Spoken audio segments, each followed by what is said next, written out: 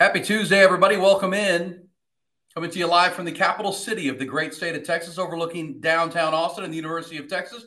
Welcome to the bi-weekly broadcast and multicast that understands the pride and tradition of the Texas football program. Will never be entrusted to the timid or the weak. It's the Eyes on Texas multicast. Welcome back for another edition. We are a product of the Republic of Football and the Dave Campbell's Texas Football Podcast Network.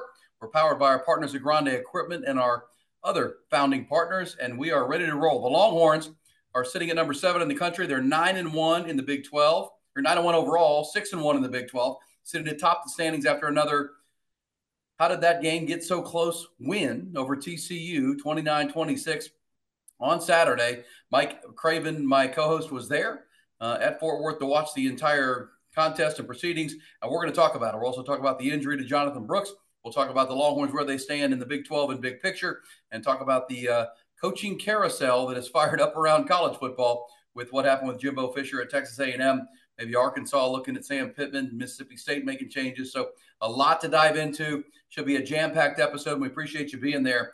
I am Aaron Hogan, the morning show host at The Horn here in Austin, Texas, formerly the flagship of UT Sports, but now just doing the morning show for 25 years. He is the senior writer at Dave Campbell's Texas Football Magazine. Mike Craven, you're on the multicast that keeps you on top of all things Texas football, called a multicast because it's available to watch weekly on the Dave Campbell's Texas Football YouTube channel, the Horn FM in Austin's YouTube channel, and live on the Spotify and iTunes platforms as well, where you listen to and watch podcasts. He is our digital producer, Nolan Hogan, with his hair looking fully flowy and lettucey. How are you, my friends? Good to see y'all. Doing good. Week 11 in the rearview mirror, onto week 12. And as you mentioned, a lot of coaching stuff going on across the state. So busy time. Busy time. We're talking about you, Mike. You had a busy Sunday. I thought about you. No, I shouldn't say this out loud. I thought about you as I woke up Sunday morning, glanced at my phone and kind of looked at the Twitters and all the things happening. The Jimbo Fisher story was breaking. And I was thinking, damn, Mike's got to get up and write stories for Dave Campbell's Texas Football. And you put in about a 13, 14-hour day yesterday on top of a game, Thursday night, and the game Saturday and all that. It's what you do. I mean, you wouldn't have it any other way, but you had a busy weekend, safe to say. I would have had it a different way, honestly. I was about to watch the Liverpool game in my hotel before I drove back to Austin, and all of a sudden Jimbo Fisher was getting fired at Texas A&M. Wrote 3 stories from the hotel room. Was driving back home to Austin when it was announced they were going to have a press conference at 5. So came back to the house, dropped some stuff off, changed my clothes, took a shower, and then drove to College Station, recorded a podcast. It was a long Sunday. It was definitely a long Sunday. But that's what happens when a dude that's owed $76 million gets fired about 8 a.m. on the Sunday. So it was interesting. It was a crazy time, but coaching search season is a lot of fun because it gets hectic. It does. Coaching search season, and $78 million for Jimbo. We'll talk about that, where they're going. And it's safe to say the Longhorn success, even though frustrating for a lot of Longhorn fans, it's amazing. We haven't been here in 14, 15 years, Mike, where the Longhorns are playing in the top 10 in the country, sitting at the top of the conference and playing for big things. But Longhorn fans are still frustrated by the ebb and flow of these games. We'll talk about that. But, there's no doubt that the Longhorns' success moving to the SEC next year had an impact on the decision the Aggies made yesterday. Is there any doubt about that? Oh, no doubt. It ramps up the pressure a little bit. That 2024 game is huge, and they're back in the same conference again. And I'm going to write a story about this, but I went back and I looked at all the 10-win seasons both teams have had, and Texas is about to have another one, barring something crazy here. They've only had 10 wins. They've only won 10 games each in the same season one time, and that was back in 1975 or 1976. So historically, when one team is really good, the other team is average to below average, and vice versa. Texas A&M had a 12, 13-year start here in the SEC with Texas down and kind of squandered it. And the Longhorns are on their way back up, and as you mentioned, they're on their way back into the same conference, and I think that absolutely raised the temperature and the pressure level inside the donor base, and obviously cost Jimbo Fisher his job because they don't feel like they are pacing with the Longhorns anymore. Yeah, and losing momentum on the recruiting trail. And the Ross Bjork said it yesterday, the AD, or on Sunday, I should say, at Texas A&M. The program's in neutral. It's stalled. It's not moving. And Texas seems to be moving, as frustrating as some of these games are. on the recruiting trail within the national appearance. They're getting the headlines, and Texas A&M is an afterthought. And Ross Bjork did say it happened after the Ole Miss loss that he made that call at a Board of Regents meeting last Thursday, which led to what we heard on Sunday. Because a lot of people I heard this week about they beat Mississippi State 51-14. That didn't matter. I mean, the decision was made Thursday, and they had raised the money. So we'll talk about that. Mike will give you the deep dive research and thoughts on that, of how it all played out, what's coming next, because it does impact Texas as of next year when they move into the SEC and have to face the Longhorns. And I think a lot of our Eyes on Texas multicast viewers will be thinking, who do I want them to hire and who should they hire, right? Because you want them to get it wrong. If you're a Longhorn fan, you want them to get this dead wrong and hire another dud because Steve Sarkisian seems to be the right coach. And we'll talk about that moving forward. If you know our multicast, hopefully you do by now, share it with friends. We're divided into 4 quarters and a halftime. First quarter, we'll review the TCU game here coming up, 29-26 Texas, a 26-6 lead. In the second half became a nail-biter once again. Third time in 4 weeks that has happened for the Longhorns. In our second quarter, we'll talk about the Jonathan Brooks injury, Quinn Ewers' health, and where the Longhorns go at running back from here. In our third quarter, we'll talk about the Iowa State game and the Big 12 race. It's still jumbled. Texas is alone atop the conference, but there are 4 other teams sitting at 2 losses and a lot to talk about there, the national picture as well. And in our fourth quarter, to wrap up tonight's episode, we will talk about what we were just talking about, Jimbo Fisher, the coaching carousel, the national scene, because you know this, Michael, once one domino falls, they start to go fast, right? It's just the way it goes. Who's going to go first? And, with the early signing period in recruiting now and early in December the 20th, it just speeds everything up. You got to go faster because everybody's asking why now. Before we get to our first quarter and tell you about our friends at Grande Equipment, tell our audience why now. Why is now the right time for Texas A&M, not at the end of the season? Well, you want to be the first one in the pool. You don't want the guy that you're potentially going after to already be hired or already be very far down the road to be hired at the next job. I think you're right on point. The number one reason is recruiting and roster management. You want somebody in there to keep your class together and to be there before early signing period. And with the transfer portal, the sooner you can get a new coach in there, the less likely you are to lose half your roster to the portal. So Texas A&M had to make a decision sooner rather than later. They're going to be one of the bigger jobs, if not the biggest job, open this year. I think they wanted to be the first one to be able to pick their coaches and vet all these guys. Agree with you on that. And you could argue when the Longhorns, moved on from Tom Herman, they waited till after the bowl game, and Sark came in January. It's kind of the right thing to do, as they would say. But in this day and age, you could argue that was, waited too long because we've seen Clay Helton at USC fired back in, September ahead of the Lincoln Riley hire. It's just one of those, it gets earlier and earlier. And the fact that the first major coach, obviously in Michigan State, we know what happened there with Mel Tucker, but that was a different circumstance. This was for performance, and it happened over the weekend. All right, so we're going to launch this thing. We'll get into our first, second, third, and fourth quarters and our halftime. It's our Eyes on Texas multicast. Before we start everything and talk about the TCU game, let's thank our presenting partners at Grande Equipment. Tell you a little bit more about Wes Murray and Weston, his son, and the whole team at Grande Equipment. Grande Equipment, our friend and partner Wes Murray, his team, they understand your reputation is all you have when it comes to a project of any kind, large or small. All that matters is getting it done on time. That's why Grande partners with you on every project you have.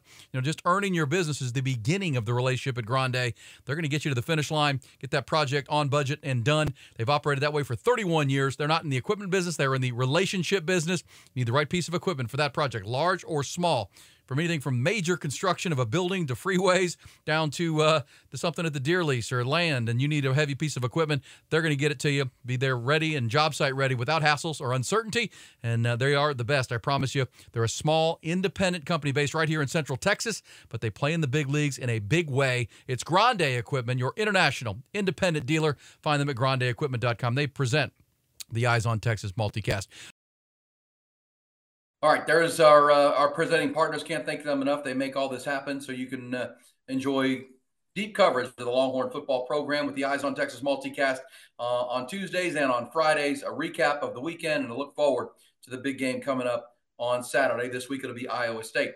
Mike, you were in Fort Worth before we hear from Sark on an overview of this game and thoughts. What were your thoughts on the game as far as the macro, the visual, the scene, the crowd, what Texas walked into, and the final? And as you told us on our broadcast on Friday, the 94th meeting between Texas and TCU, and maybe the last one. Yeah, it was a lot of fun. It was a packed crowd, a decent amount of burnt orange there. You know, it was interesting because at 26-6, a lot of the TCU students went and had their Saturday night. You know, it was a later game. And so when they started making that comeback, it was probably 3/4 full to what it was, but when it was, you know, halftime. And so that made for kind of this weird scene of people kind of coming back into the stadium from the parking lot and beyond. And so a rowdy crowd, a fun crowd down the stretch for sure. The first 3 quarters felt really sloggy and slow, and a lot of starts with replays and some injuries and reviews and stuff. But then once TCU got going, it was kind of a here we go again. Can Texas make the right stop? And I think it's like what we talked about last week. There's 2 ways to look at it. Either Texas is taking a step forward because they're winning these games that maybe they otherwise would have lost when the team was coming back in the second half, or Texas is kind of the same old Texas because they're allowing these teams to get back into it. I have thoughts on that. And let's start, though, with Sark. This was from his Monday press conference. He watched the tape. And I will say, as we hear our cuts through the multicast here, the EOT on this Monday into Tuesday, Sark was particularly pointed about a couple of things. I think it was the lack of intensity in the fourth quarter. Really felt like his team let down when they got up 26-6 and then had that goal line stand that kept TCU out of the end zone. And with his team's inability to run out the clock on the ground, he really prides himself on being a physical run team. Run when the opponent knows we want to run. That didn't happen when they were trying to grind this thing out and clean the clock. Here is Sark from his Monday news conference, kind of an overview of the good and the bad and the ugly from the 29-26 win. The other night, I was really impressed with our team in the way that we played for about 3 quarters. I thought the energy, the mental intensity, the way we took the field, not being affected by the crowd, and playing our brand, our style of football really showed through. And obviously there's some highlight plays in there. I mean, the most notable one to me, watching the replay of the game again is, the interception we throw, obviously not a great read and pass and all that, but the effort that our guys played with. And, so many times we talk about effort, we think about, maybe a guy who has minimal reps or a guy who just is on special teams. But when you watch that play and you think it's Jordan Whittington who misses a tackle, gets back up, comes all the way back 40 yards later and makes a tackle and punches it out. And Xavier Worthy, who was the intended receiver, who a guy's laying on top of him at the opposite 20-yard line to sprint himself back to dive and recover that fumble, I think is just indicative of the character of this team, the culture of this team. When those 2 guys are playing that way, I think that sends a pretty easy message to everybody else of what's the standard in the way that we play the game. And so I was really encouraged by that. Naturally, the fourth quarter, we didn't play very good football, and that starts with our ability to continue to motivate the players to have the right mental intensity. We had really poor tackling on defense and didn't leverage the ball very well when they were going to throw it. Naturally, I mean, they throw an 8-yard curl route and it goes for 42 yards. That should never happen. Those are things that didn't happen in the first half of the game. Obviously, offensively, one of the goals going into that game was to try to stay out of 3rd and long, an area where we were in a ton of 3rd and longs the previous week. The goal was to stay out of 3rd and long, and to go 2 for 8 on 3rd and 1 to 3 in the game is unacceptable. And so that those 2 things, we couldn't sustain drives offensively. We were giving up chunk plays defensively. They were scoring quickly, and then we didn't operate very good on special teams. We didn't punt the ball like we've been punting all year. We didn't cover on our punt unit like we've accustomed to covering. We get an uncharacteristic, unsportsmanlike conduct penalty on the play that finishes out of bounds. So we did things out of character. And so we have to do a better job of keeping our mental intensity, our focus, and continuing to play the brand and style of football that got us that lead. And so for a team that has been so good in the fourth quarter all year, for us to get outscored 20-3 in the fourth quarter, A, I would say is out of character, and B, I would say is unacceptable. All right, Mike, pretty pointed, as I mentioned. That's the first time we've heard Sark really question his team's mentality in a football game. Like, it really felt like they let down. And I think watching the game, they took advantage of huge TCU mistakes in the first half, penalties, the Josh Hoover interception right before the half, and it allowed them to create the separation. But my read of the game, and I want yours, Mike, here in our first quarter, brought to you by the Texas Mortgage Guy, Carlos Carrion, our buddy Carlos. I'm bringing you the first quarter here tonight. We'll find him at thetexasmortgageguy.com. But TCU was sloppy as advertised to start the game, right? It was the turnovers. Sark cited the great Jordan Whittington play. That was a turning point in the first half where, the ball's intercepted, but Jordan hustles and missed the tackle to start with, but 40 yards later makes a strip sack and Xavier Worthy recovers it, which negated the turnover. Texas just took advantage of TCU mistakes. In the second half, TCU played a lot better, I'll be honest with you. But I think you could hear Sark there that, yeah, we helped them play better because our mental intensity came down and, an 8-yard curl route turned into a 50-yard play. Sark was pretty ticked off about, like the fans were, which I think is good for the fans to hear, that he wasn't happy with what was going on in that second half either. Well, I think, one, he's sending a message. Press conferences aren't interrogations. They're not truth-telling events all of the time. They're marketing, they're PR, right? One of the public relations is your own team. And so I think Sark a lot of times doesn't get up there and he's not trying to blame the team. I bet he's being a little bit more honest and harsh behind the scenes. I think this week he wants his team to hear it. He wants the team to hear it publicly and for people to be talking about it. And so they can kind of light a fire under them.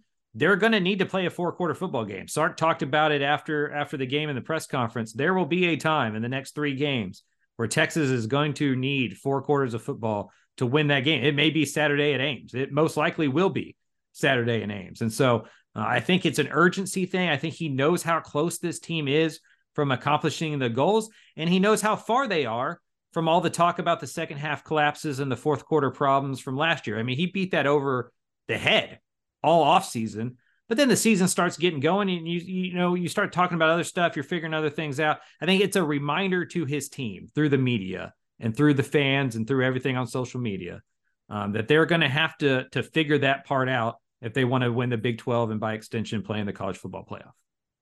Agreed. And I think at this point, the college football playoff that's the afterthought. It could be there.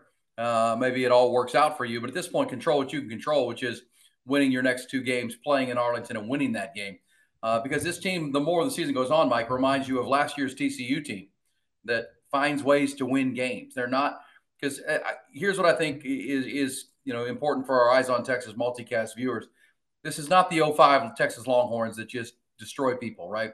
I think the Alabama win gave a lot of Longhorn fans a warped sense of what this team could be, because that was a game that was so important to the program and months and months and months of preparation for that game, and caught Alabama in a good spot, right? Fair to say.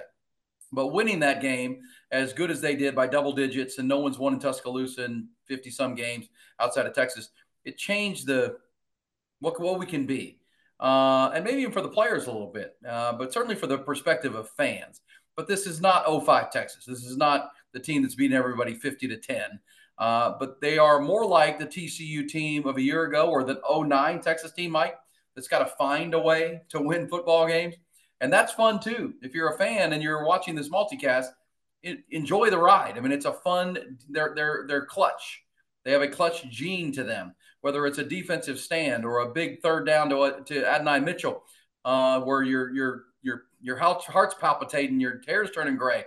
Can they get this third down because you're going to lose this game? And they keep making the play, Mike. That's important. But I do think what I heard from Sark right there is he's tired of three-quarter football. Like, I think he's almost expected that they're going to turn the gear and be we're gonna keep our foot on the gas. But I know, and we'll hear Sark coming up about the game plan and the strategy in the third and fourth quarter. But I feel like he is waiting for this team to break through and play 4 quarters of football. It just hasn't happened yet. It didn't happen in this game. And they blew a lead in that Alabama game. I know. It's kind of been a thing all year. I mean, even in their wins, like in Wyoming, think about the first 3 quarters of that football game. I mean, other than, Baylor, they've blown out a couple teams, but a lot of them have been close. And, this Baylor isn't. and BYU. Baylor and BYU were blowouts. Yeah, and the rest of them have been pretty close, or at least involved very big lulls by the offense. Like, I think one of the things we know about this team 10 games in is there's going to be a quarter or two where the offense doesn't move the ball. They only had 1 possession in the second half that was over 6 plays. And so they weren't moving the ball that great. When they had a 10-play drive, it ended in a field goal. They've been bad in short yardage situations, whether it's at the goal line or on 3rd and 1 or 4th and 1 all year. Like, that's just a part of this football team. They can't beat you in every single way, to your point that the 2005 team could, or maybe Georgia has in the past, or how we see Alabama and Ohio State. Their routes to victory are less, but that doesn't mean that they're not one of the top teams in the country and finding ways to win. I think another thing to remember is this is new for all of these guys. Like, there's not many guys on this roster that have won a championship before. Their head coach has never won 10 games. He's one game away from having his best season ever as a head coach. He's never won a conference championship. He's never been to a conference title game. And so when you look at this roster with all the talent that it has, you look at the coaching staff with all the experience it has, they haven't won, or Sark hasn't won as a head coach, and a lot of those players haven't been in these high-stake games. I think this was another kind of reminder of, as this thing gets colder and colder as the season goes on, the margins get smaller and the games get harder, even if you're better than the opponents. I agree with you, Mike, 100% about the message sent, because you keep playing on that razor's edge. You keep flipping the coin, eventually the coin's going to come up tails, and it's not going to be on your side. Let's hear Sark to exactly what you said about the inability to sustain drives. I know fans that are watching, reviewing this game with us, we'll talk about being conservative. Here's Sark talking about their short yardage run game and how actually the fourth quarter strategy. No, let's go to fourth quarter strategy. This was kind of their plan. And then we'll get into the short yardage run game issues they had sustaining drive. Let's start with the fourth quarter game plan and strategy in this game for fans that wondered what the heck was Sark doing in the third into the fourth quarter. We go into every game doing what we think we need to do to win the game. And then in game, we make adjustments predicated on what we think we need to do to win the game.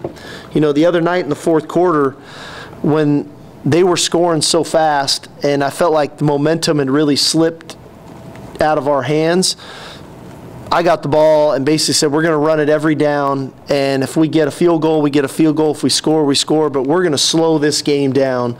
We're going to get momentum back on our side, and I knew how big that field goal was for us in that moment to make that thing the 2-score game that it became. And so you go in with a plan, and we're more than comfortable if the plan needs to be that we need to throw it around. We're more than capable. Our offensive line's more than capable. Quinn's more than capable. Obviously, receiving core, tight ends, things of that nature. But every game is different, right, of how people are going to try to defend us and what we need to do, and then making those adjustments in game to ensure that we're putting our team in the best position to win. And that doesn't, sometimes that's not always the sexiest thing to do, to try to win the game. But ultimately, when the dust settles and stats and everything, man, there's one stat that matters the most. Is it a W or an L? And we just keep trying to stack W's. All right, Mike, I want your thoughts on that because I can see that perked you up. And I want to play one more quick cut on the short yardage run game, because here's Sark where he was particularly angry with his team's inability to get third and short and the ability to run the football against the TCU front, even though they know they wanted to run. And then we'll talk about that strategy of slowing the game down, trying to impose the will and get this game under control because the defense was struggling. Here's Sark on the short yardage run game. We pride ourselves around here on being able to run the football when the opponents know we're going to run the football, and we just haven't been great at it, but we'll continue to work on it. Like I've said earlier, championship teams get better as the season goes on, and there's always room for improvement, and everybody's got room to improve on our team, and that's clearly an area where we've got to drill down on and improve upon. All right, so there you go, Mike. I mean, so combine those two.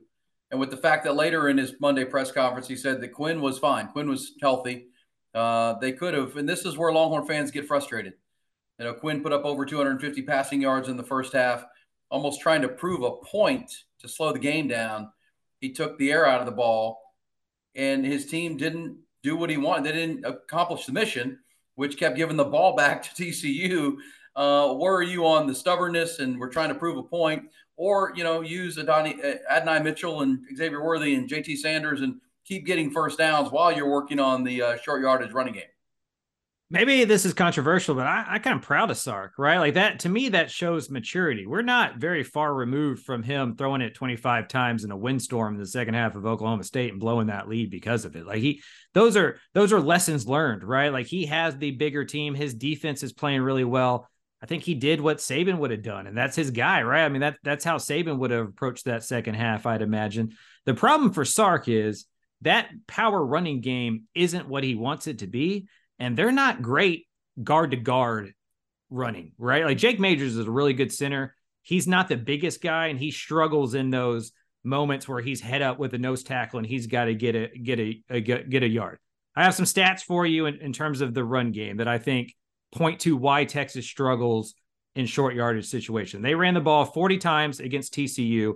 Only 11 of those were guard to guard. 29 of those were tackle or outside. On those 29 carries on the outside, they got 128 yards.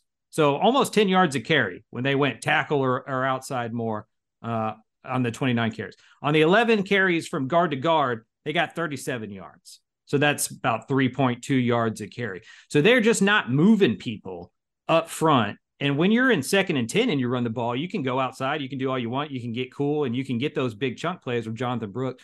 When you get to 3rd and 1 or you get to 1st and goal on the 2-yard line, you have to be able to move people, and you have to go guard to guard in the power running game. And they're just not able to do that. And Sark is having to get creative and call all these different plays. I think he's just stuck between what he wants to do and what this team can do. I'd imagine against Iowa State, we see this as more of a Quinn Ewers throws the ball 40 times unless the weather's crazy.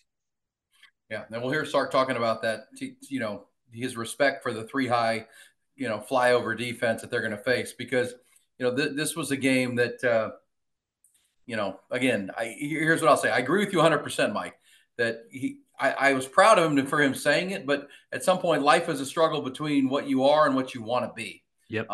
We all deal with that. I would like to be this, but I'm really this. And how do I get to that? Because you're right. I mean, I think Sark knows that. And going into the game, you knew that TCU struggled with outside zone. I wonder, the Jonathan Brooks injury, came in the 4th quarter, but keep running it outside then. I mean, whatever you have to do. But it's almost like Sark was stubborn to be Saban and say, we can do this. And they couldn't. And it almost cost them the game. And that's the razor's edge they're playing on you're playing around with this machismo thing. And again, I think it's right. I think it's where the program needs to go as they're moving to the SEC, and they might need it this week in Ames, but you still got to win the game. And there were times where they could have thrown the ball, I think, with favorable coverage, taken some advantage if Quinn was healthy. Let's hear this real quick. No, let's do cut 5 here. 1955 on the episode today with him about Quinn's health, because for anyone listening to this saying, well, Quinn, and I thought this because we saw Quinn leave early. You saw the TV broadcast. Quinn left to go to halftime before the rest of the team, and you wondered if there was something up that maybe he re-aggravated the injury. But here was Sark today saying that, no, Quinn was good.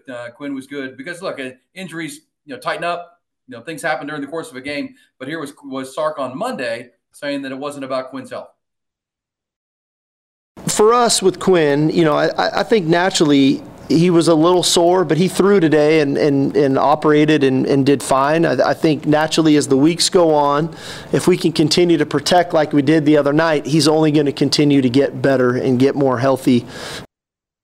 All right, so there it is. So he was clear today, Mike, that there wasn't anything wrong with him. Maybe in the game it was, or maybe in real time he wasn't as sharp as Sark wanted him to be. Maybe he said something to Sark about, "Hey, man, this thing is, a little bit. I've made a lot of throws here, and it's starting to tighten up because that's the most work he's probably gotten on that right shoulder, or for sure it was in weeks, right, since the Houston game. And so, that was that. But let's also get into this, the pass defense, because Sark was obviously particularly mad about the run game and the ability to get yards between the guard-to-guard tackles. Hayden Connor, your center is Jake Majors, and your right tackle or your right guard. You've got to be better in there. But at that point, it wasn't working. So he says he's trying to slow the game down. The other thing Sark was particularly angry about or upset with is the pass defense. And it's been a problem since the Houston game. It was a problem in the K-State game once the Wildcats abandoned the run and just started throwing with Will Howard. Here was Sark with the pass defense issues that continue to be a problem for this football team. I think in the first half the other night, we gave up 98 yards passing, okay? In the second half, we give up 200 and something yards passing, and why is that? We were looking at, did we call it as aggressively, and I think there's something to be said about that maybe we can stay a little bit more aggressive. Two, are the players feeling they're behind, let's make sure I don't give up a big play, and they're looking at the scoreboard, they're watching the clock. We've got to maintain the mental intensity and focus of we're trying to be a dominant defense. It's not about what's on the scoreboard, it's about playing that play in the most dominant manner. And I don't think there's a better example of a play, like I said, than the 8-yard curl route they throw. And we've got three of our pretty good defenders that are all trying to leverage the ball. We don't leverage the ball, and I don't know if we get him in flag football, and he runs down the middle of the field and jumps over the next guy, and we look like a shell of ourselves defensively of who we really are. And so, one, there's calling it aggressively. Two, there's playing it aggressively and playing fast and physical defense the way that the standard is. And the standard is the standard, and it's not what the scoreboard says or how much time's left on the clock. And so, I think in the end, when you start to play not to make a mistake, not to give up plays, naturally you're going to start to give up plays, and you're going to start to drift in coverage and let people get open. And so we need to stay aggressive in our play calls. We need to stay aggressive in our style of play, and we need to play a physical brand of football. And I think that's something that has starting and slowly have become a trademark of ours, that we try to punish you, we try to punish quarterbacks, we try to punish runners, we try to punish receivers when they catch the ball, and we did not do that in the fourth quarter, and it looked like 7-on-7 out there. And too many times, even when we got a pass rush and we were affecting the quarterback, it was too easy of a throw and catch, and now we're trying to rally and play in space. We need to make tight quarters on people. We need to make contested catches and challenge catches and get tips and overthrows and get interceptions, and we just didn't do that in that second half. So we've got to get back to that. All right, Mike, thoughts? You were there. It felt like they kind of let off the gas in a lot of phases. Sark has made the point he was trying to be stubborn with the run game. It almost cost him. It almost cost him in Fort Worth on Saturday. Yeah, I think it's the same stuff we've been talking about for most of the season. Texas is pretty good at the cornerback position. Ryan Watts, pretty good. Terrence Brooks, pretty good. They graded out well. PFF didn't give up a ton of receptions. It's the safety position. Michael Taft played well and graded out well as well. Johnny Barron had a bad game. Like the nickelback position didn't have a great game. His coverage grade was 44.7 on 35 snaps. Jaron Thompson was a 54.6 on 44 snaps. So they're just not getting the coverage they need from the safeties. And the longer in a game you give the offensive coordinator to figure out how to get those guys matched up, because just like Sark is game planning ways to get guys open in the first half, like the defensive staff is also disguising ways to hide that stuff in the first half. And eventually it's harder and harder to hide that stuff. That's why offense becomes a little bit harder to do after the script is over. Defensive wise, like they can figure you out. And it felt like TCU kind of figured out what Texas was doing. When Texas had a big lead, they got a little bit simpler in coverage because you don't want to give up the big play. You want to make them go 7, 8, 9, 10 plays down the field. You want to shorten the game, all that stuff Sark was talking about. And that gave Josh Hoover easier reads. He's a young guy that gets confused and doesn't like a lot of pressure. I'd imagine if we had the numbers in terms of pressure rate, the second half went down a lot. As soon as he had another half second, a second to go, now all of a sudden the game becomes more like practice and the young guys can make those throws. Well, I think a good conversation, healthy conversation for the team sitting at 9-1 and 6-1 in the Big 12. But I think the fans listening would say, it's all gas, Sark. Keep the gas, keep the foot on the gas. Just keep going. I know you have a game plan, but man, keep the foot on the gas. PK, Sark, let's go. I think is your mindset. Nolan, do you have any thoughts on the game? You haven't weighed in yet. We'll get you with the halftime about the Longhorns in the NFL. But what did you think of the ball game? I think y'all are pretty spot on with that. To Sark's point about how he thinks sometimes the guys get in the mentality of looking at the scoreboard and saying I can't give up this play, or I can't blow this coverage. What kind of like pinged in my head is when I played baseball and played sports, coaches would always tell you don't go up to the batter's box thinking don't strike out, because the last thing in your head is strike out. So I think if you got to have that mentality throughout the game of dominate, and not don't mess up, don't miss this play, don't miss this tackle, because what's the last thing coming out is miss and mess up. So I think the mentality just has to continue for 4 quarters, like we've been saying all night.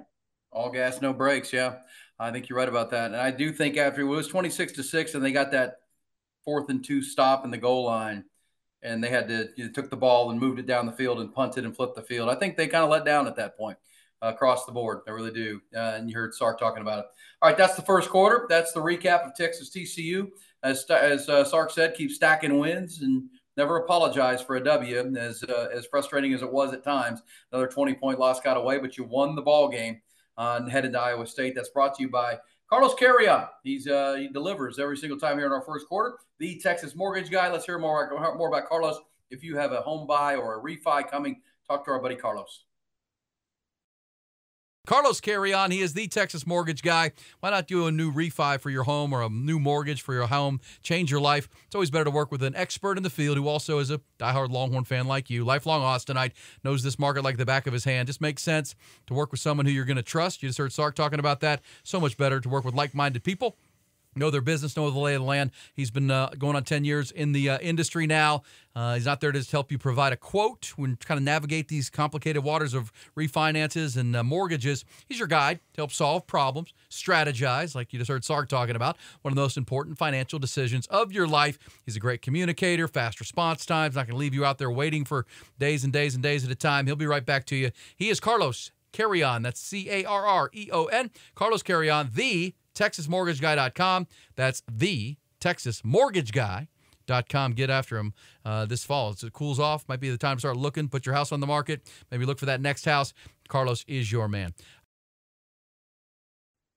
All right, guys, second quarter, let's pick it up. It's going to be brought to you by our friends at Hayes City Store and Ice House. My buddy Travis Tyndall and his great team there, Hayes City Store. And this is the big story coming out outside of the W, right? The good side is you won the ball game.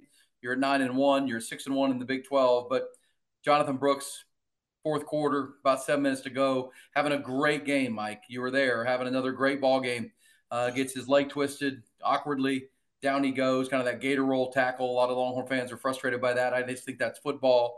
But in the end, kind of the heartbeat of your offense, when I say that, the most consistent player on your offense all year long has been Jonathan Brooks. And now he is not just lost for the rest of the regular season. He's lost for anything that happens in December or January, and will be affected for next year too, because that's a major knee injury that won't heal probably, until next year, middle of the season. Yeah, first of all, just feel horrible for him. I mean, former Mr. Texas football, obviously with the Dave Campbells and the recruiting background of mine, been following him for a long time. One of the better high school prospects I've ever seen. And in terms of just like production, I mean, it was absolutely ridiculous what he did at Hallettsville. And he was like, he did everything that you want a college player to do, right? As older folk, we tend to bash a lot of these young guys for their work ethic and their ability to stick through things and wait their turn and all that jazz that we talk about. Jonathan Brooks did it exactly right. He waited behind 2 NFL draft picks. He waited his turn. He got passed over by a 5-star freshman earlier in the year. He still didn't complain. And when he got his chance, he took the job and turned into a Doak Walker Award, candidate, and maybe the first running back to be selected in the next NFL draft the way he was going. Now you got to think that can't be true, right? He's going to have to come back to school for another year, rehab, do that kind of stuff, and then enter the draft when he's a little bit healthier and can go through the draft process. And so, one of those type of injuries that shows why you need NIL, shows why these kids deserve to be making some money while they're playing football, and also just kind of how tenuous this whole sport can be, and how momentum and just your overall individual trajectory can change with one play. Yeah, and he was having a great game. He was over 100 yards on 21 carries. He had the long screen pass and then touchdown run in the first quarter. They got the Longhorns going. Just, again, the most consistent player on that team, and maybe the most surprising player, because all through the summer when we were in the talking season, Mike, we wondered who was going to replace those two great running backs. And, who would have thought you'd find someone that was as good or productive as Jonathan. Let's hear Sark on Monday, talking about it, lamenting and saying kind of the same thing you just said, Mike. Really well said.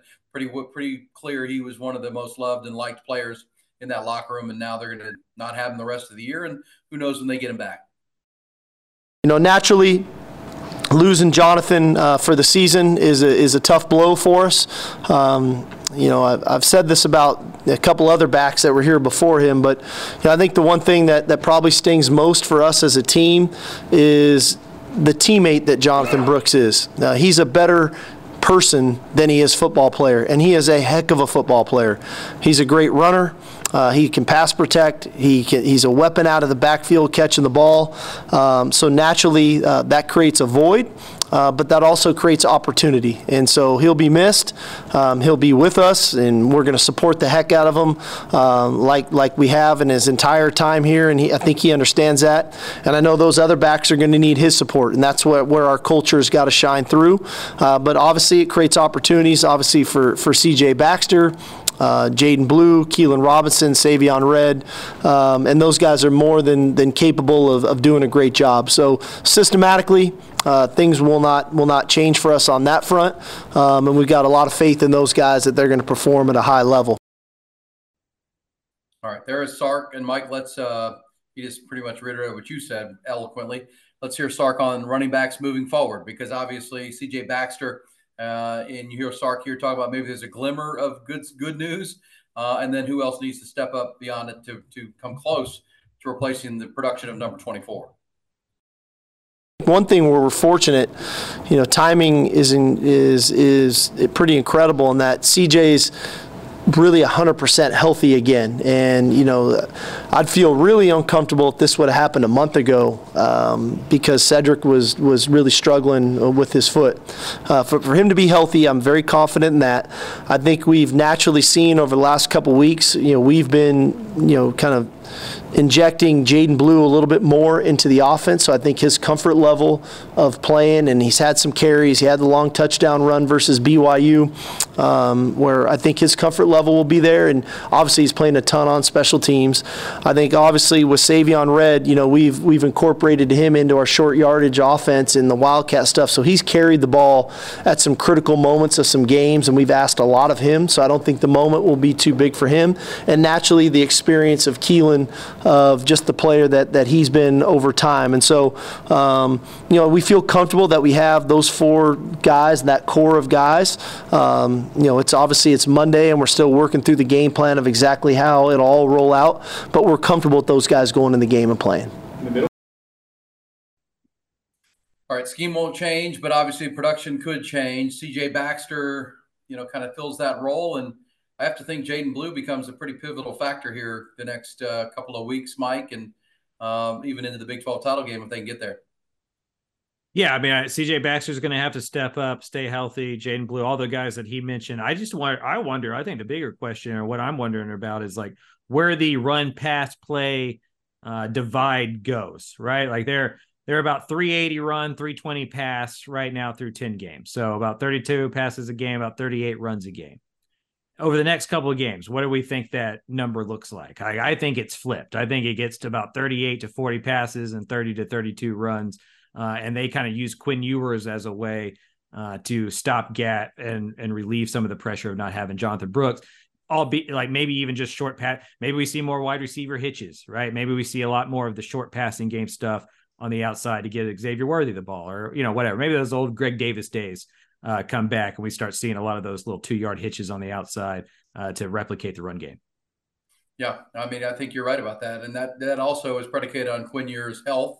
And our third quarter coming up, we'll talk about the Iowa State defense. And, Sark said many times today that we're going to have limited possessions. Possessions will be key. And you'll hear that over and over again this week leading into the Iowa State game because, as Sark said, the one thing, the three high flyover defense, and we'll talk about in the third quarter, Mike, that was started with Iowa State. You're a Sark, give credit to John Heacock and what they do.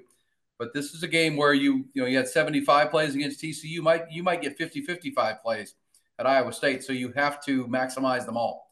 You can't have bad series. You really can't because you may not see the ball again. They really lean into the good defense and then controlling the ball the other way and shortening a football game. So I think that's critical in how Sark attacks it. But it's about execution. I mean, and that comes down to Quinn Ewers' right shoulder. I will say for Longhorn fans, the Iowa State game – weather could be a lot worse. I mean, it looks like it's going to be cold, like temperatures in the mid 40s, but clear on Saturday night. At least that's the indication on this early in the week forecast, because mid-November in Ames, Iowa could be miserable. You never know what you're going to get. It looks like the Longhorns are catching a break in that spot. But I agree with you. You're going to have to rely on that. And, the reason I say Jaden Blue is to your point about the interior of the offensive line, you're going to have to continue to run the plays that Jonathan Brooks was running. You'll do those with C.J. Baxter. But I think Jaden Blue can be a factor on the perimeter. He can be an edge guy. You were in Fort Worth, Mike. Was there any word about where Keelan Robinson was? Was there anybody asked that question? Because Keelan was not returning kicks. He wasn't a gunner on punt return. I don't know if there was an issue or he was ill. I don't know. Did you ever hear anything about Keelan Robinson and where he was on Saturday? I did not. I did not hear about that. I don't think it was asked after the post game for sure. All right, we'll try to dig into that because that was odd because Keelan's been so big. And they had DeAndre Moore back there returning kicks. And, when things were, snowballing and avalanching the wrong way for Texas, he returned a punt out of the end or a kickoff out of the end zone, got tackled at the 12 or 13-yard line. And just, where's Keelan? Where's Keelan was everybody was asking. And I think that's a fair question. They're going to need the senior. That's the one thing about Keelan Robinson. He is a veteran player, started at Alabama, came here. He could become a factor moving forward with his twitchiness and his speed. All right, so that's our second quarter, talking about Jonathan Brooks and the running backs moving forward. Coming back to our third quarter, and that's all about the Big 12 and where it stands. The Longhorns sitting atop the conference, but there is plenty of company, one game back. We'll talk about it in the big picture for the Longhorns. Our second quarter brought to you by our great friends at Hayes City Store and Ice House, the destination location in Driftwood, Texas. Hayes City Store, here's more about them. It's delivered by the incredible Scratch Food and amazing times at Hayes City Store and Ice House in Driftwood, Texas. Hayes City Store ready to serve you and your family every day of the week. They are the total package when it comes to a destination location or just a night out. They offer seating inside in the original store and bar and kitchen with the air conditioning or on the picnic tables, on the turf under the gorgeous canopy of Hill Country oak trees, live right near the live music stage where they feature great music 6 nights a week. Also, you can go where I go all the time into the adjacent covered, incredibly comfortable ice house and sports bar, and you just enjoy the famous now Scratch Texas comfort food, wood-fired pizzas, house-ground burgers, the best wings. If you love wings, you're going to love their wings. They're unbelievable. They smoke them first and then give them a little deep. They're just tremendous. They got the wood-fired pizzas I mentioned, house-ground burgers, chicken fried steak, truck stop enchiladas, plus a full bar, great margaritas, and over 53 beers on tap, and so much more. Great for a night out with the lady or a bigger group with a big birthday or anniversary or graduation. It's 8989 FM 150 in Driftwood. That's Hayes City Store and Ice House. The complete mouthwatering menu is online at hayescitystore.tx.com. All right, can't thank Travis and Tamara enough. Of course, in addition to Hayes City Store, Taste on Main in Buda, 2 great restaurants, great people, huge Longhorn fans and huge supporters of the Eyes on Texas and the multicast. And can't thank them enough for their sponsorship and partnership and friendship throughout the years on this. All right, let's dive into our halftime. And we do 4 quarters, but we split it up with some halftime, get some outside of this game and the Longhorn conversation, including the NFL. It's brought to you by One Source Gas of Central Texas. That's my buddy Richard Strever and his team at OneSourceGasATX.com. Nolan, you always have the update on the NFL Longhorns, and there are plenty of them, over 30 to start the year. Who was standing out to us and to you this week in the NFL? Deontay Foreman started out on Monday night with the Chicago Bears in that major primetime game against the Carolina Panthers. Yeah, that lived up to a slow billing, didn't it? Oh yeah, it was a barn burner. 21 carries for 80 yards, 1 touchdown, 2 receptions for 12 yards. Roschon Johnson in the same backfield, becoming the third down back there for the Bears. 5 carries for 18 yards and 4 receptions for 14 yards. In the Baltimore game against Cleveland, Devin Duvernay, the special teams guy, 2 punt returns for 12 yards, 2 kick returns for 30 yards, and a fumble recovery on the defensive side of the special teams. Justin Tucker in that game was 1 for 2 on field goals, had 1 blocked, but was 4 for 4 on extra points. Malcolm Roach in the New Orleans and Minnesota game had 5 tackles, 3 solo, and a pass deflected. Jordan Hicks in that same game had 7 tackles, 3 solo, and a tackle for loss.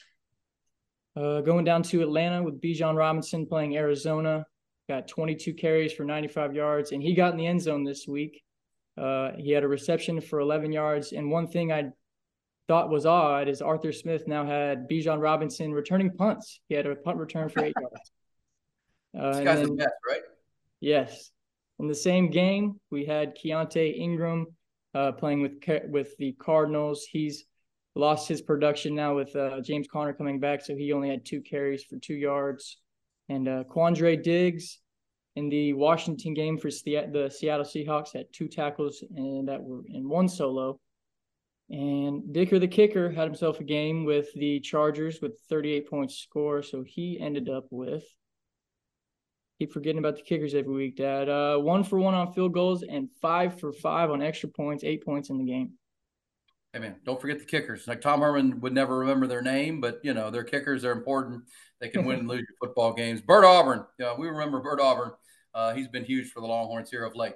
All right, there's your halftime update. Speaking of the NFL, we're going to talk in our fourth quarter, Mike, about the word on the street about Quinn Ewers and our conversation all summer. He's going to want to go to the NFL. Where does that stand? Longhorns, the Jonathan Brooks conversation. Of course, he was headed probably off to the National Football League. We'll get into that a little bit, in addition to the Jimbo Fisher and the coaching carousel conversation. But that is our halftime. It's brought to you by One Source Gas of Central Texas. Let's tell you a little bit more about Richard Strever and his great team and why they are growing so fast for your compressed gas needs. One Source Gas of Austin is your Texas compressed gas leader. One Source Gas provides compressed gases such as CO2, nitrogen, oxygen, propane, and many more to various industries all through the great state now. They are your lead CO2 provider if you're in the service industry and bars and restaurants. We're talking about Hayes City Store. They've got all the taps ready to go out there. Restaurants all over Austin, Central Texas, and down into San Marcos and beyond. Also the hospitality industry and the medical industry, very important in the veterinary field and in the medical field. If you need gases daily and weekly, they are your locally owned and operated operation for over 12 years. They understand exceptional customer service is the key when your success is about it. That's what you can't do without it, right? So you got to have it. Just make sure it's there all the time. So if you're a bar, restaurant owner, dental office, veterinary clinic, just call One Source Gas or go to their website, OneSourceGasATX.com. That's OneSourceGasATX.com. They've got your compressed gas needs covered better than anyone. That's why they're growing, because they keep taking business from others who are not serving their customers like they will. OneSourceGasATX.com. Or call them 214-8484. That's 214-8484. They'll get you all set up. All right, third quarter brought to you by the Brain Vault technology, the mouth guard that's more than a mouth guard, allowing you to play hard but play safe. The orthotic that is designed for collision sport athletes to allow you to minimize the risk of concussions. We'll say more about that coming up. But, guys, third quarter, Texas and Iowa State. Mike, let's have a look at this Big 12. Longhorns at 6-1. Some coin flip wins here over the last month over Houston, K-State, and now TCU. But here they sit, as Sark said earlier, stacking wins. That's what you do. They're the only one-loss team in the conference. And then you have 4 two-loss teams: Oak State, Oklahoma, Iowa State, who they play this weekend, and Kansas State. Which one of those 4 two-loss teams is most surprising to you? Probably Oklahoma State still. Just with the mass exodus that they had and Gundy kind of not playing the NIL ball, I thought the other teams would be pretty good, but I did not think Oklahoma State would be in the top half of the Big 12. And here they are, and they had an embarrassing loss. I mean, they got beat at Central Florida every way you can, 45-3. That was never competitive. Ollie Gordon was held to 10 yards rushing, almost like they won the Bedlam game and, had a week off took a party. Oklahoma, meanwhile, had a terrible loss to Oak State, their rivals, and turned around and played a great game against West Virginia, which took West Virginia down to a 3-loss team. Kansas State responded to the loss to Texas by shellacking Baylor, which everybody shellacks Baylor these days. And then Iowa State. I mean, I would have you picked Oklahoma State. I picked Iowa State. I'm surprised based on the gambling scandal and all the Hunter Decker suspension and all that's gone on with Matt Campbell, that here they sit at 6-4 overall, but 5-2. And they can play huge spoiler here. They've got the Longhorns coming to town on Saturday night, primetime game in Ames. And, they almost beat Texas at Texas last year here in Austin. And you got to feel like this is they're kind of like, just like with TCU last week, Mike, their Super Bowl. Let's hear Sark talking about the challenge they face in this game against a 5-2 Oklahoma State team that's chomping to keep themselves in contention to get to Arlington. Like we've been saying all along, as far as this week's ball game, this is another Big 12 championship game for us. We put ourselves in this position over a month ago, and we've accepted the challenge, and I think our guys have responded to that. We understand we're gonna go into another hostile environment, Saturday night. And it's going to take all 70 players that we bring and coaches, to play as one, and to go play a good football team who has gotten better as the year has gone on. Obviously, a very well coached team. These guys do a great job of taking care of the ball on offense, creating turnovers on defense. I think they have 15 interceptions on the year, so the ball is going to play a big factor in this game. We've got to find a way to get it off of them. We got to take care of it on our end, and then we need to be efficient offensively with the number of possessions that could come out of this game. So a lot of work to do on a Monday, but again, a lot of respect for Iowa State, and we know it's going to take a great effort from us to try to come get a win.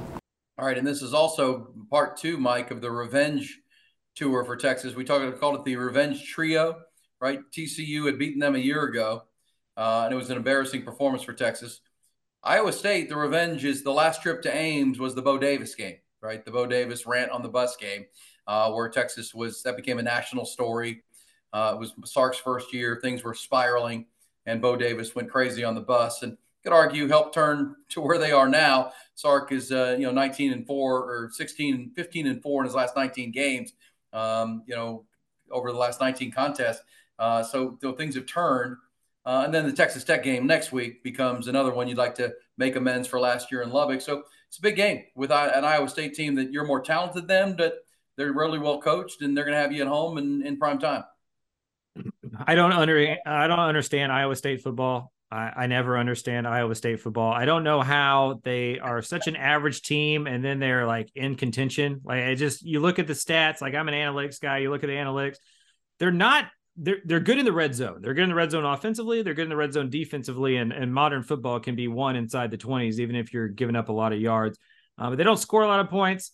They give up nearly 20 points a game. They have played better, to Sark's point, since the end of September. But they've only beaten one team that's above 500 this year, and that was Oklahoma State back in mid-September. Their last 4 wins since September 30th. These are their 4 wins. TCU, Cincinnati, Baylor, BYU. They've lost to Kansas and Oklahoma during that time. I know playing in Ames is hard. I know Matt Campbell does some crazy things and he wins games every year he's not supposed to, and maybe that's going to be this one. But Texas is a far superior team, and it's a broken record thing. But as long as they just play 4 quarters of football and don't turn the ball over, they should win this thing by 10 plus and cover and be 10-1. Yeah, line's about 8 to start it. Let's hear one more from Sark on that flyover defense. It is, I think it's good for football fans. What is the 3-high flyover defense? A lot of teams play it now, but here's Sark from the coaching X's and O's mindset of, giving credit to John Heacock, who was the trailblazer on this defense, where 3 safeties become kind of an amoeba defense. You're not sure what they're in. Here's Sark giving credit and what they'll deal with Saturday night. When Iowa State was really the pioneers of the 3-3 stack defense, and when they went to it, it was kind of an anomaly of what is this, and naturally teams in the Big 12 gravitated towards that style of defense. And now in our conference. This is going to be our third straight week of facing that same structure of defense. Kansas State plays it, TCU plays it, and now Iowa State plays it. So it's become a little bit more of the norm. I think at the end they all have their own twist to it, right, and their style of which they do it. I think what Iowa State does is they probably play it at its most purest form. They really stick to it. They believe in it. Now they do a nice job of disguising and tying together the intricacies within the scheme, the disguising of coverages, the pressures based on formations and personnels, but they know it so well, and all of those players have grown up in it. They've had to go through some of the growing pains when you put something new in. They did that years ago. So you have to be very detailed. You have to be very deliberate in what you're trying to do.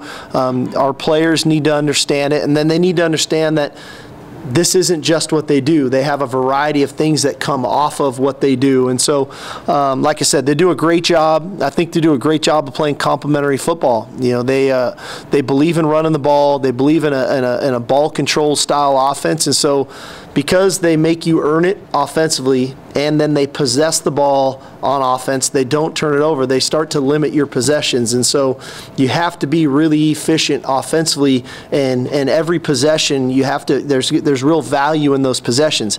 It's different than when you're playing a TCU who still runs that defense, but their offense is going as fast as they can go. So you end up with 75 plays like we had the other night. Then you can live through some of that. All right, there you go. There's Sark, and that's the game plan for the week. Can't turn the football over. You have to maximize each possession, and as Mike said, you're better than them. You're more talented at every position. They start a quarterback named Rocco Becht, which he's a young guy stepping in for Hunter Deckers. They can't match up with you athletically, but they've got to beat you with scheme and forcing you to make mistakes and use their home crowd. So we'll have our full preview of that game coming up on our Thursday recorded Friday edition. Can I say something about the 3-3 stack? Yeah, hold on. Let me just, coming up Friday, we'll have the full preview of Iowa State. But yeah, Mike, give me your thought on the 3-3 stack. I went to Cedar Park High School, so this is near and dear to me. We've been running this for 20-something years now. This is what I think is awesome about scheme and modern football is it trickles up like a salmon swims upstream. Like when I was younger, NFL stuff trickled down. But since the air raid and all that kind of stuff, it all trickles up. And the 3-3 stack was invented to be an air raid beater. And it became popular in Texas high school football because so many people were either running the air raid or that Baylor spread that Art Briles in Stephenville was running. That's why Joe Gillespie, who is the DC at TCU, was also the DC at Stephenville when Art Briles was the head coach there winning state championships. So the 3-3 stack goes back a very long, it's like the wishbone, right? When Texas gets credit for creating the wishbone, even though they were running that in high school for a long time, the 3-3 stack similar, where Iowa State gets a lot of credit for it. But if you've gone to high school football games in the state over the last 20, 25 years, you've seen a lot of it. Well said. I mean, I think you're right about that. And we've talked about it a lot. We're losing rivalries with all the change in college football, but Longhorn fans, I think, will be happy to be in the SEC. But the innovation of this conference, I mean, I think that's one of the things as a sports observer and sports radio, and you cover it, Mike. When you're a Mike Gundy or you're a Matt Campbell or you're a Chris Kleiman or you're a Bill Snyder, you can't win with it's Jimmys and Joes. You can't win with the Jimmys. You got to out scheme people. You got to be smarter. I mean, you got to come up with things that are going to, because you can't just give up. You can't just line up and try to play like everybody else. It's the whole Moneyball concept. If you know the movie Moneyball, obviously from baseball, we can't be like them. We can't line up and be strong as they are and physical. Well, that's led to so much innovation in the Big 12 and in this, this area of football that maybe when you're in the SEC, they don't go there because they just have all the Jimmys and they don't have to do that. This area does, and that's why Hal Mumme and Mike Leach and the Trailblazers of the spread offense. And as you said, that was started in the high school level with Hal Mumme, and right now there's bringing that up. Well, in the high school level, you got to find the resistance to that, which is where the 3-3 stack came from, and that all trickles up to the college level. And we're now seeing it in the NFL everywhere, Mike. I mean, what's happened in the Big 12 and in Texas football has matriculated up now all the way to the NFL in both sides of the ball. I remember being a junior. This is what happened at Cedar Park.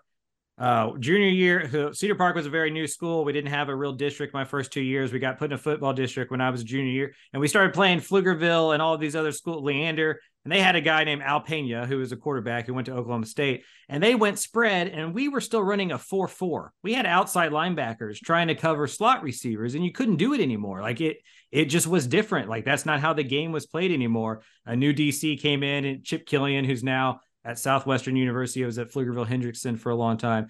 Came in and moved us more into that 3-3 stack because you had to figure out ways to stop the slot receivers, to stop the spread offenses. And that happened in college as the air raid became less of this fad that was happening in West Texas and became an offense that you can see the principles in every single offense across college football. You had to figure out different ways to stop it. We saw it at Alabama. Like, I think that was one of the fun things about A&M coming from the Big 12 to the SEC. They got there with smaller athletes who were faster, playing the spread. Johnny Manziel came in there, and they took the SEC by storm because they had no idea what the F that was. Like, they had never seen that on a weekly basis with those kind of athletes. And now Alabama plays spread, plays smaller on defense. Like, it changed a whole conference. As the playoff expands, I wonder if that happens more and more, because it's no longer this small invitational. Somebody's going to have to play Air Force one day. Somebody's going to have to play kind of a weird offense in a playoff game one day. And I wonder if that speeds up some of these kind of transitions throughout college football. It's well said. And I always think about even at the NFL level, Tom Brady was a good quarterback, and then all of a sudden he gets Wes Welker and these little slot receivers, and they borrow a lot of what Mike Leach was doing in the air raid. And all of a sudden Tom Brady goes from here to here, right? And all of a sudden, a lot of those concepts became NFL concepts. And those are mostly tech. Those are mostly tech slot receivers. Like, that's not an accident. Like, there's a reason for that. It's not. No, it's not. You got Gronk as a tight end, and then you got this little guy, and then you got these other receivers you can't cover. And the slot was, they borrowed a lot from that. It's amazing the way this state and this area has changed football, big picture. And you mentioned way back 50 years ago with the wishbone. All right, that's good stuff in our third quarter. Longhorns and Iowa State coming up Saturday. Longhorns being prime time once again. Weather looking pretty good. That is our third quarter. It's brought to you by Brain Vault and the Brain Vault technology. We had a great high school football game last Friday night with Vandergrift and Lake Travis. Lake Travis won it on a field goal at the buzzer. Heartbreaking for Vandergrift after a 10-0 season, but importantly, both sides have been fitted for and were wearing their Brain Vault technology to play hard and play safe. Let's learn more about the Brain Vault technology. With Brain Vault in our fourth quarter, Brain Vault has patented technology based on proven science that helps protect young athletes and reduce the risk of concussions. I know sometimes I say that and you're thinking, well, how does that work? How does that happen? I can read you this from Dr. Greg Eckert, who has been doing rigorous testing with the great people down at Texas State University that have been testing this product of theirs, which is Brain Vault, which is an orthotic. And they just got on Friday some proven-based research that this absolutely works. It is developed technology that is used in the NFL. As we told you, Drew Pittman, his partner of over 30 years, an agent in the NFL, has helped Dr. Eckert here bring this technology to the NFL. And over 100 NFL players have been wearing the Brain Vault technology with no concussions over the last 8 years, which is just incredible. And then Brain Vault now taken their technology used in the NFL and developed a retail version of their mouth guard. So now your young athlete can have the same level of protection that NFL players have experienced. And all you have to do is go to brainvault.com. You can go learn at the website all about that new research at Texas State. It's proven technology now that works. It aligns your jawline with your neck muscles, and that's all about that moment of impact. Where your jaw is going to clench, your mouth is your teeth are going to clench, and you have to have the right alignment. That's what this is about. It's brainvault.com. Learn more. It's the next level of protection. Get your young athlete fitted in any contact sport, your entire team fitted. Vandergrift High School here in Austin, Lake Travis, Regents, schools all over Central Texas, down into Houston, up into Dallas, are getting all their entire rosters and teams fitted for the Brain Vault technology, and you should too at brainvault.com. That's brainvault.com. Join the movement to get your fitting set up now. All right, Mike, fourth quarter. I'm going to tee you up here. Let's go with this. This is all about the Final Four is typically what we do here. It's going to be brought to you by Dr. Greg Eckert. This beautiful smile and my restored smile. Love him so much. Love my teeth and love Dr. Eckert. But it's that time of year. The domino has fallen. Jimbo Fisher is out. We talked about to start the show. Had to happen, get ahead of the recruiting curve and all of those things. They owe him $78 million. tell our audience about it. It's going to be, 19, almost $20 million collected by boosters to pay that immediate 20%. Is that right? Because they owe them 20% in the next 60 days or 30 days. And then it'll be $7 million installments from here on out for Jimbo. Is that the way that the financials work? Yeah, they owe him about 19.7, I believe, within the next 30 to 60 days, and then 7.2 through 2031. Basically, A&M is going to be paying two head coaches from here through 2031. Yeah, and we call that the Bobby Bonilla plan. We like yes. that. Nolan, my son, if you ever can get to the mailbox money stage, that's what we're looking for. Just money shows up in your mailbox or in your inbox. We'll take that. But kind of had to be done. It's safe to say. But so the 19 million or 20 million was essentially collected, because I've heard a lot of people talking about it. They collected, $80 million from boosters. That's not true. They collected the 20 million from boosters, and then, as Ross Bjork said, Mike, they're going to take a $7 million loss in the athletic department. As you said, they're going to be paying two football coaches for the next 8 years. Yeah, they're basically going to play one game at Kyle Field for free. Like when you add up all the, the ticket prices and the concessions and all that kind of stuff, they're basically going to have one fewer home game revenue. And that's a big deal. Jimbo game. It's called the Jimbo game. Right. Whatever that bye week, kind of what they're doing this week against Abilene Christian, whatever that one is, that's the Jimbo week. And I think one of the reasons they fired him, we talked about this a little bit earlier on, I don't think they wanted Jimbo to be able to make a run here. If Jimbo wins out, right, wins 8 games and beats LSU on the road to end the season, a little bit harder to fire him. I think some of it was they just wanted this slate. I think it just speaks to the craziness of college football. Like, I'm numb to it. Like the fact that I do an A&M podcast with Jay Arnold called the Aggie War Pod. And we were talking about that for weeks, and I'm using phrases as it's like, it's only a $10 million decision. Like, it's really not $76 million. You're not going to keep them through 2025. So you might as well cut bait here. Like, we've gotten to a point where we are numb to the fact that you're about to pay a coach over 8 years, $76 million to go ranch. Like, that's insane. Like, that we've gotten to this point of college football. It's a little irresponsible. We've all played a part in it. And it's just wild how, my grandfather's an old school coach, right? Who was around in the 60s and 70s. You talk to those guys about the money they were making and what the sport was back then.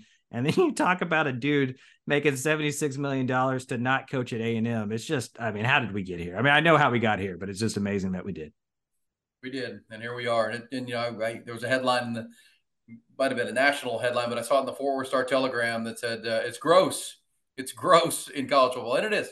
It is. It's become, kind of a sugar daddy conversation, right? Like, who's going to pay off your coaches, who's paying for your program? Because there's NIL, the revenues are good, but you're paying for the entire athletic department with your athletic revenue. Who's paying for NIL, who's paying for, sugar daddies, right? This is who kind of runs your program, and it's not the prettiest view, but it is what it is. And it's fair to say it is gross. But let's also say, how did we get here? Because it is also true that Kirby Smart and Nick Saban's buyout combined would not equal what Jimbo Fisher's is. That's pretty gross. This is three times the record. Gus Malzahn at 21 million was the record before this. This is over 3 times the record. Well, and you can tell me, because I think I know the timeline, but Jimbo Fisher had a great year in the COVID year. They went 9-1. He had a pretty good first 2 years. They beat Bama in 19. And so there was, and Scott Woodward had been the athletic director at A&M. He moved to LSU, and there was some scuttlebutt that maybe LSU wanted to go get Jimbo Fisher. And so people who ask, well, how did we get here? That's how. That Jimbo had some pretty decent years, beat Alabama, went 9-1 in the COVID year. And there was talk in the big, behind the scenes of college football that LSU was trying to make a splash hire to replace Ed Orgeron. Of course, they had won the national championship, but then had fallen. And you heard the name Jimbo Fisher because of the connection to Scott Woodward. And, of course, they ended up hiring Brian Kelly. They made a run at Lincoln Riley. So those reports are not false, that maybe they flirted with Jimbo. But that's what led to Jimbo getting the guaranteed extension that we're talking about now, correct? Yeah, he had gotten a 10-year, $75 million contract off the bat. So even without the extension, they would have been in a sticky spot. But it would have been like a $30 million sticky spot. It still would have broken a record, but it wouldn't have been as absurd. That pandemic year, it sold a bill of goods, I think, good and bad. I think there was teams that were better than the program was fine, and they just had a bad 2020. I think there was teams that the program wasn't that great, but they had a good 2020, and A&M falls in that category. where it all seemed to go right for them. I agree that it was a thing that had to happen, but this is on athletic directors and their inability to negotiate and to deal with private equity type funds, right? Like this could never happen in the business world. Like everybody would get fired if this happened somewhere in like real life. But they negotiated against like the dude's friend. Like Jimbo was never going to LSU. A&M should have just like let him go to LSU if he wanted to go to LSU. But ADs are really bad at negotiating. They're not business people. And this is why there's like gross domestic product numbers getting paid to head coaches across the country to never coach. That's well said.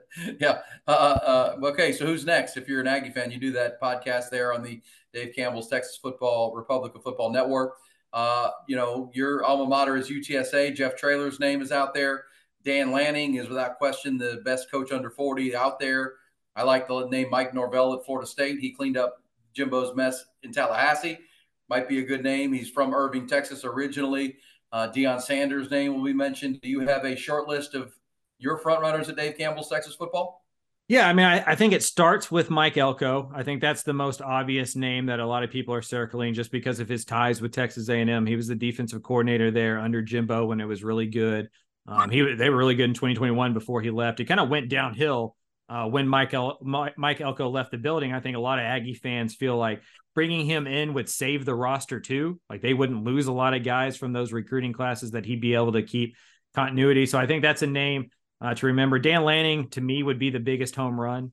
Frank DeBoer at Washington, because of what he's done, would be another name as well. I do wonder what the Jeff Traylor momentum is. I think the big football fans in the A&M fan base would want Jeff Traylor. I think some of the ones that kind of just watch it on the peripheral will feel like the UTSA head coach is a little beneath them. So I do wonder where he ends up on the pecking order. But to me, this is an Elko, a Lanning, a DeBoer, the Florida State Norvell, as you mentioned, because USC went and took the Oklahoma coach, Notre Dame, or LSU went and took the Notre Dame coach. I do wonder like where A&M's cap is. Like, who is the biggest what is the biggest program out there that Texas A&M could go take somebody's coach? This is a top 10 job in the country to me, probably a top 7, 8 job in the country to me. They have everything that you need to win at a national level. I know that's funny because they've never done it, but they have the resources, they have the recruiting talent base, they have the fan base, they have the state, they have everything that historically you need to win championships. What they need is a leader, a somebody that can go in there, be left alone, and to win. This is the most important hire for Texas A&M, maybe in the history of Texas A&M. I don't know. I'm not a historian for the Aggies in that way. This feels like a crucial moment for Aggie football, where they can really go be something, or they're going to continue to be, quote unquote, Texas's little brother.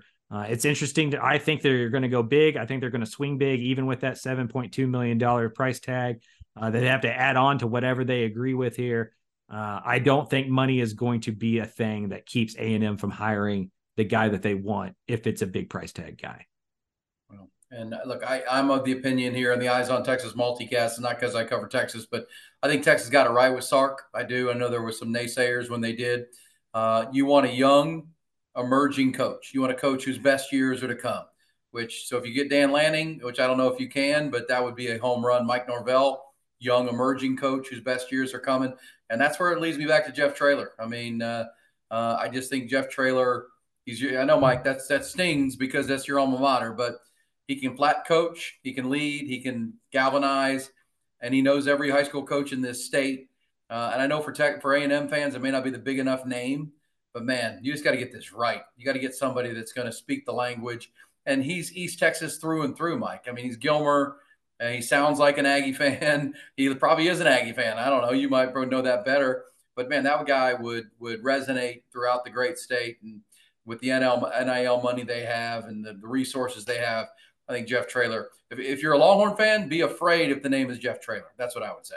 If Jeff Traylor gets hired at Texas A&M, they're going to win and win big. Like I have no doubts there. And if Jeff Traylor's done so much for UTSA football, I will help him pack a bag when he gets a bigger job. Like he has done everything and more for the UTSA football program. I wish him all the best when he takes a job after this year, because I'd imagine this is the last year he coaches at UTSA. It's just a matter of where he's going to be. Is it going to be A&M? Does Baylor open and end up there? Maybe Arkansas? But I just wonder. I agree with you. I think Jeff Traylor it would take 10 minutes of the opening press conference for him to convince everybody in the world that they made the right hire. Like he's the East Texas Ted Lasso. He'd be perfect. I just don't think that they're going to do it. Like, I just don't think that they're going to do it. I think that they go with a Lanning or an Elko, somebody who is recruited at the Power 5 level, because that's what it is nowadays. Like this, it's less and less about your head coach being X's and O's guys or even a CEO guy. It's becoming recruiting, build your roster, stack it up with talent, NIL, and go out there and try to win football games. I don't think that's right. I think you go get a program builder, you do it that way, and you win in the long term. I just don't trust A&M to do it that way. But the last time they really had a coach that they loved and revered and had consistent success at Texas A&M, it was because he was a Texan, a local guy who understood the community in R.C. Slocum. It would be dumb of them not to follow that same path. I think that they're going to do it. I just think that they will go national. Longhorn fans on the Eyes on Texas multicast will be happy for that, because I agree with you. Jeff Traylor would scare the heck out if you're a Texas fan, because he's got some R.C. Slocum to him. The all shucks, but don't doubt me. I'm going to win. Speaks the language, does a lot well. That would be the right hire. I really do believe that, but we'll see. They'll go splash. They'll go urban, hearing the name Deion Sanders. Real quick on the Longhorn coaching searches, I've heard rumors out of Boise, maybe Boise State wants Jeff Choate, the Longhorn linebackers coach, who had been a head coach in Montana before, working with PK. We've heard the name Pete Kwiatkowski at USC for defensive coordinators. So keep an eye on that. Mike, I know there are a lot of coaches around the state. You're working 15 hours a day trying to keep up with this. There could be a lot of coaches that you cover at Dave Campbell's Texas Football that are, there are vacancies coming at programs you cover. Yeah, so if you take away Casey Keeler, because Sam Houston's new at the FBS ranks, there's not a coach that's been there longer than 6 years, right? Like, it's a relatively new cycle of coaches in the state. We haven't had more than 2 openings at the FBS level in the state in a long time. Well, there was 3 in 2021. That's the most that we've had. I think that this one could get to 7, and not because 7 guys will get fired, but A&M's already opened. And I think UTEP could open, maybe Rice could open, possibly Baylor if things keep spiraling downhill for Dave Aranda. And if that happens, there's other guys that may have to fill in those voids or would get hired to fill in those voids. I think Jeff Traylor, as we mentioned, is going to get a job somewhere, so that one's going to open. Rhett Lashley at SMU is starting to build some buzz. They're a couple wins away from winning 10 games. SMU's only done that once since the death penalty. He has SEC ties, so I'd imagine he's in on the Mississippi State job. He went to Arkansas. I'd imagine he's in for that as well. And then also you got G.J. Kinney at Texas State. And some people will say, well, it's only been 1 year. He's going to stay there for more than 1 year. I advise you to go Google G.J. Kinney and his resume. He's been a 1 year stop guy for the last 6 stops of his career. He was 1 year at Incarnate Word as a head coach, took the Texas State job. If Jeff Traylor leaves UTSA, I would imagine Jeff Traylor advises UTSA to hire G.J. Kinney. And if UTSA calls G.J. Kinney, he's got to listen just because of where UTSA is athletic budget-wise compared to Texas State. I think that one gets a little weird too. So it could be one of those times where over half the coaches at the FBS level in Texas are new this time next year. All right, that's going to wrap up our 4th quarter. Nolan, can we play one more piece of audio from Sark about where the Longhorns are, because this will wrap it up. Sark was asked today about where they are. We talked about it in our 3rd quarter and throughout the broadcast, but sitting here sitting at 6-1, the playoff is out there. The opportunities are out there. It's the one cut we haven't played yet. No, let's see if we can find that, because it kind of wraps things up, puts a bow on our broadcast here. Our Monday recording of our Tuesday drop broadcast of the Eyes on Texas multicast presented by Grande Equipment. Here's Sark on what an awesome time it is to be a Longhorn fan and what an awesome time the next 2-3 weeks should be. What an awesome time. This is the fun part, right? To be in the middle of November and be in a championship race.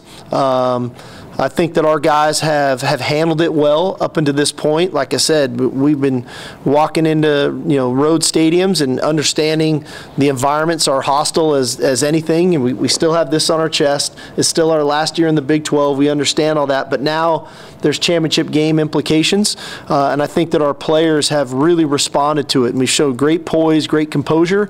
But it's this is exciting. You know, this is why we get to do what we do, to be chasing a championship.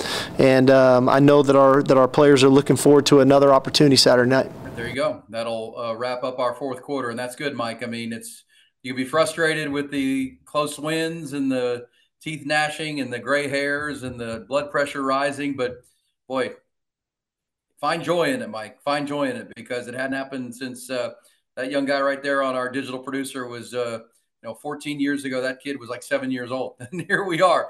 It's the last time that happened in 2019. Pretty incredible. So enjoy the ride. We're taking it with you on the Eyes on Texas multicast. Mike's got you covered on all things coaching searches and A&M and the dominoes that are falling, who's going where. But Mike, you grew up in Longhorn football. It is fun to be back talking about what Sark just said. This is the best team of a generation. I mean, think about that. For a lot of people out there, probably 25 and below, this is going to be the best team that they can remember, because they probably didn't remember the first 6 or 7 years of their life. That 2018 was good, but it didn't feel like one that was going to play for a national championship, right? Or even win a Big 12 title. And so to me, this one feels like the one with the most promise and the time when the program is going in the right direction for the first time. And like I said, people who are in college right now's lifetime. The last time we were in this position, I was dressing up as Colt McCoy for Halloween. That's right. Yeah. I remember it. I remember that, my friend. All right. Well, that is our digital producer, Nolan Hogan. Let's play and tell you one more time about my man, Dr. Greg Eckert. He is my dentist. Please go see him. It's Eckert with a U, U-E-C-K-E-R-T. Griffin, we don't have to play the recorded because Dr. Eckert's the best. Find him online. He's 345-3166. Just the best. New teeth, one tooth, all your teeth, the best. Dr. Greg Eckert. That's going to put a wrap on another edition of the Eyes on Texas multicast. We are a product of the Republic of Football and Dave Campbell's Texas Football Podcast. We're powered by Grande Equipment. Also our founding partners, Dr. Greg Eckert, my dentist, and hopefully yours, is Brain Vault technology and the mouthpiece that is changing football and contact sports. One Source Gas of Central Texas, Hayes City Store in Driftwood, and the Taste on Main in downtown Buda, and Carlos Carrion, the Texas mortgage guy. As Mike Craven just said, the team of a generation, and my son Nolan agreed. Again, that's what we're riding. It's been a fun ride. Let's keep it going. Iowa State, we'll have a full preview coming out Friday, or we'll go a deep dive on the Cyclones and how they have managed to be 5-2 amid all the issues they've had there in Ames. That's going to be good. Michael, where are you headed to? What's your travel schedule this week while you're keeping up with the dominoes falling? UTSA plays on Friday against South Florida, so I will go back home to San Antonio, to the Alamo Dome to watch that game. And then Saturday, I am going to be the average college football fan and hang out on the couch and just watch football. Just watch football all day, the first Saturday of this football season where I am able to do that. And it is because my future wife has to go back to Kerrville. Somebody has to watch the dogs. And so I am not allowed to go out because I have a problem. I have an addict, and I'd probably be at Baylor TCU on Saturday if it wasn't for that. That's right. That's right. To watch that game. Hey, Mike, for all the coverage you're giving, I should mention you're working feverishly to cover all these coaching stories. Dave Campbell's Texas Wall. What's the easiest way to find all what you're writing and all, the whole crew there at DTCS? DCTF. We can fix that in post. It's texasfootball.com. Very easy to remember. texasfootball.com. And for $49.95 a year, you get all of our magazines, you get all of the digital work, and you get Texan Live, which I think right now is a great time to get that if you don't have it already. The playoffs are starting. We stream playoff games all across the state of Texas. You can watch high school games straight from your TV, from your computer, all that kind of stuff. We kind of have like a red zone channel for high school football. If you haven't checked out that, it's Texas Football Tonight. So we're rolling, man. We this is the time of year where we do kind of our most work between the coaching search and Texas high school football playoffs. It's late in the evening. I could do a morning show, and here we are, like DCTF, and here we go. And what'd you say, $50 a year? Is that right? Yeah, $50 a year. You get all the magazines, all the streaming, all the digital stuff. It's a pretty good deal. That's a great deal. And make sure you get that. You get the college coverage of all the teams, including the coaching changes and the Longhorns. Get the high school coverage, which is just hitting its playoff run. $50 a month. You can't beat that with a stick. DCTF. Dave Campbell's Texas Football and the Eyes on Texas multicast. Also found on the YouTube channel at Dave Campbell's Texas Football, the Horns YouTube channel in Austin, hornfm.com. and, of course, on iTunes and Spotify. Y'all have a great week. Hook 'em horns. Longhorns are number 7 in the country.